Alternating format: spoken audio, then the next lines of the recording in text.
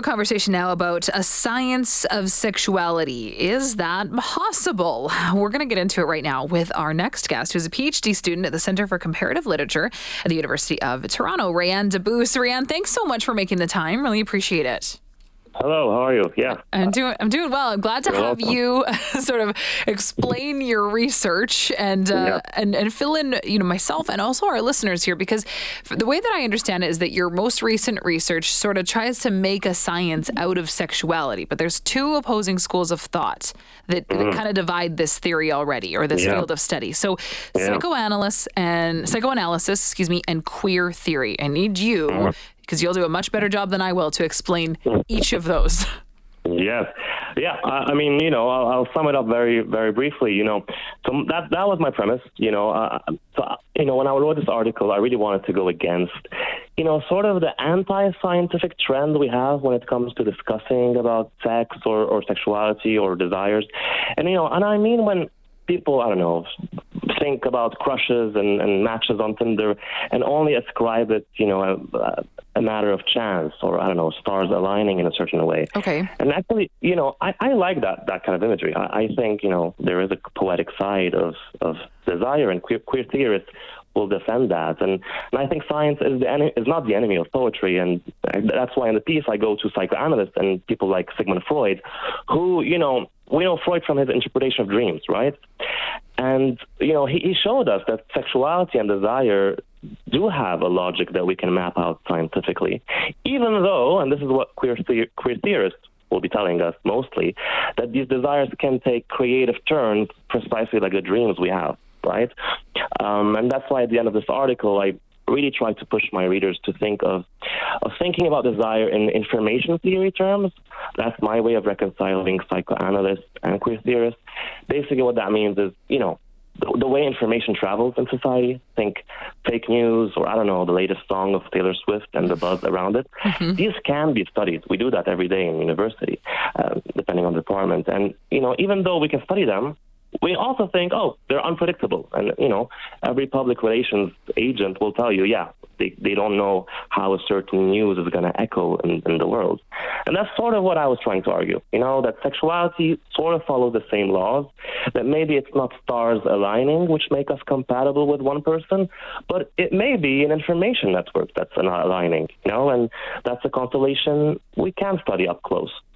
So there could then be a science to sexuality, but with what sounds like a lot of variables there to consider. Well, that's the thing, right? Variables are tricky, you're right. But so psychoanalysts will tell you that these variables are all part of the conscious world, right? But, Freud, his big discovery was that there's the unconscious. And the unconscious is sort of a more reliable, compass. Okay. It's the product of desires that have been, fostering since childhood. And that's sort of what we can map out when it comes to desire. So, so you're talking about psychoanalysts here and that theory around that.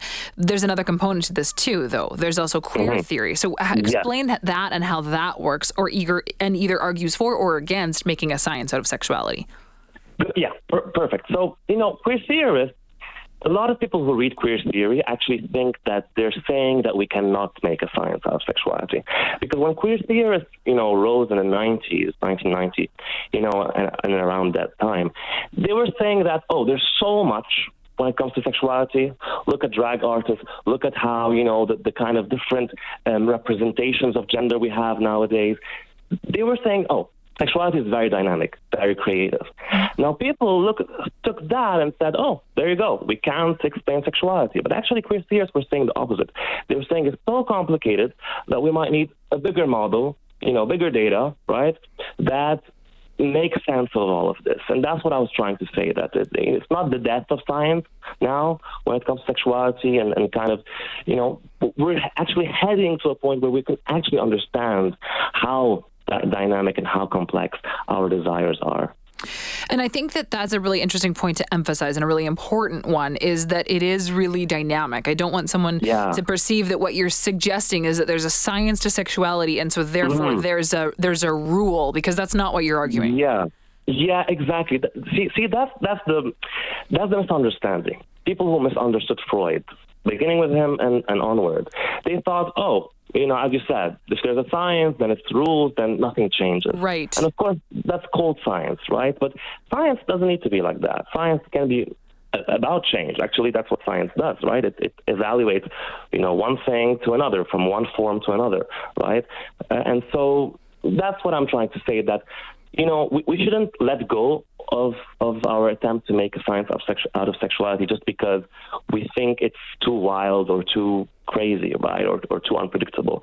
No, we can map things out without so much making it also a rigid sexuality that doesn't change. You talk a little bit about this article, and you've referenced the article. It's in theconversation.com if you want to check it out, about the information theory of desire. Can you expand on that a little bit? Yeah. Okay. So I'll give you a little game for your audience. So if your audience goes to ChatGPT, okay, and they ask it, write me a story, a random story, and see how it works. Then have the audience ask ChatGPT to rewrite that story, same story, without the letter A or B or X. Okay? Mm-hmm. So I'm arguing that actually sexuality is the same thing. A sexual experience is sort of like the same command we give to ChatGPT. Rewrite without the letter A, rewrite without the letter B. But what I'm saying is that, for example, say someone had a same-sex experience, okay? And, afterward, it actually sort of creates this butterfly effect, and they identify as gay the next week. Okay? Imagine a second person with the same experience, hypothetically, but the next week, it does nothing. Right? It doesn't change their sense of self. It doesn't change the way they identify themselves. What I'm saying is that it follows the same logic as how we ask ChatGPT to rewrite a story. If we ask it change the letter A, or don't have the letter A in that story, that's a lot of words that need to be changed. But if we ask change the letter X, maybe, one word or two or three. And that's sort of what I'm saying. We can't know what a certain event in life is going to ask us, or rather ask our sexuality or the unconscious, or whatever you want to call it. We don't know what's the input, but it is an input. And that's sort of what I'm saying. But if everyone's, so using that metaphor then, and your life experiences are the input or the command in this example of using ChatGPT to write a story or write a narrative of your life, then doesn't that detract from the idea of sexuality being a science because everyone's life events are going to be different? This is a great question. So, actually, we will have differences, right? It's going to depend. Each person will have a different kind of output, right? Because of their own experiences. That's true. But of course, now psychoanalysts, that's what they will say. We can look at trends. We can look at they will call it pathology, right? And of course, that has a negative side to it. But they're saying, if sometimes people are experiencing this thing, they might end up experiencing this other thing, right? But the thing about psychoanalysis is that it's about the past. Freud never told someone, this is what you should do tomorrow. Psychoanalysis is about description, not prescription. So, it's more a history. So that's sort of what we have to keep in mind. It's not a science in an experimental sense. And I said in my article that actually those who considered a science in the experimental sense led to conversion therapy, right, and homophobia, and many terrible things in history. But that's why we need to think of it as a historical science. It helps us understand how come this desire came to us, but not what's the journey afterwards for that. I think that this field of study is so interesting. There's so many different layers that you can go into. Yeah. What do you want to do with this? Ultimately, what's the purpose of this research, and what do you think is next? Great question. Okay, so I think that for this research in particular, I'm really excited about it. I think today we're talking about, ChatGPT all the time. We're talking about AI.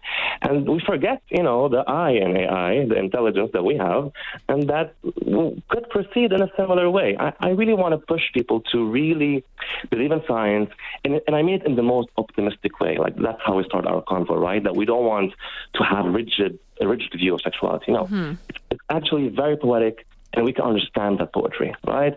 That's sort of my ambition for it. For later on, I don't know what that could flower into, but definitely a defense of science, a defense of thinking, and the defense of, sort of just taking our time to think about why we're attracted to one person, why weren't we attracted to another? Because there's a reason. It's not just we didn't like the vibe of that person. No, we can really dig deep. Well, Rayyan, thank you so much for your work on this and You're for welcome. sharing your thoughts today. Really appreciate it. Happy to share. Of course. Take care.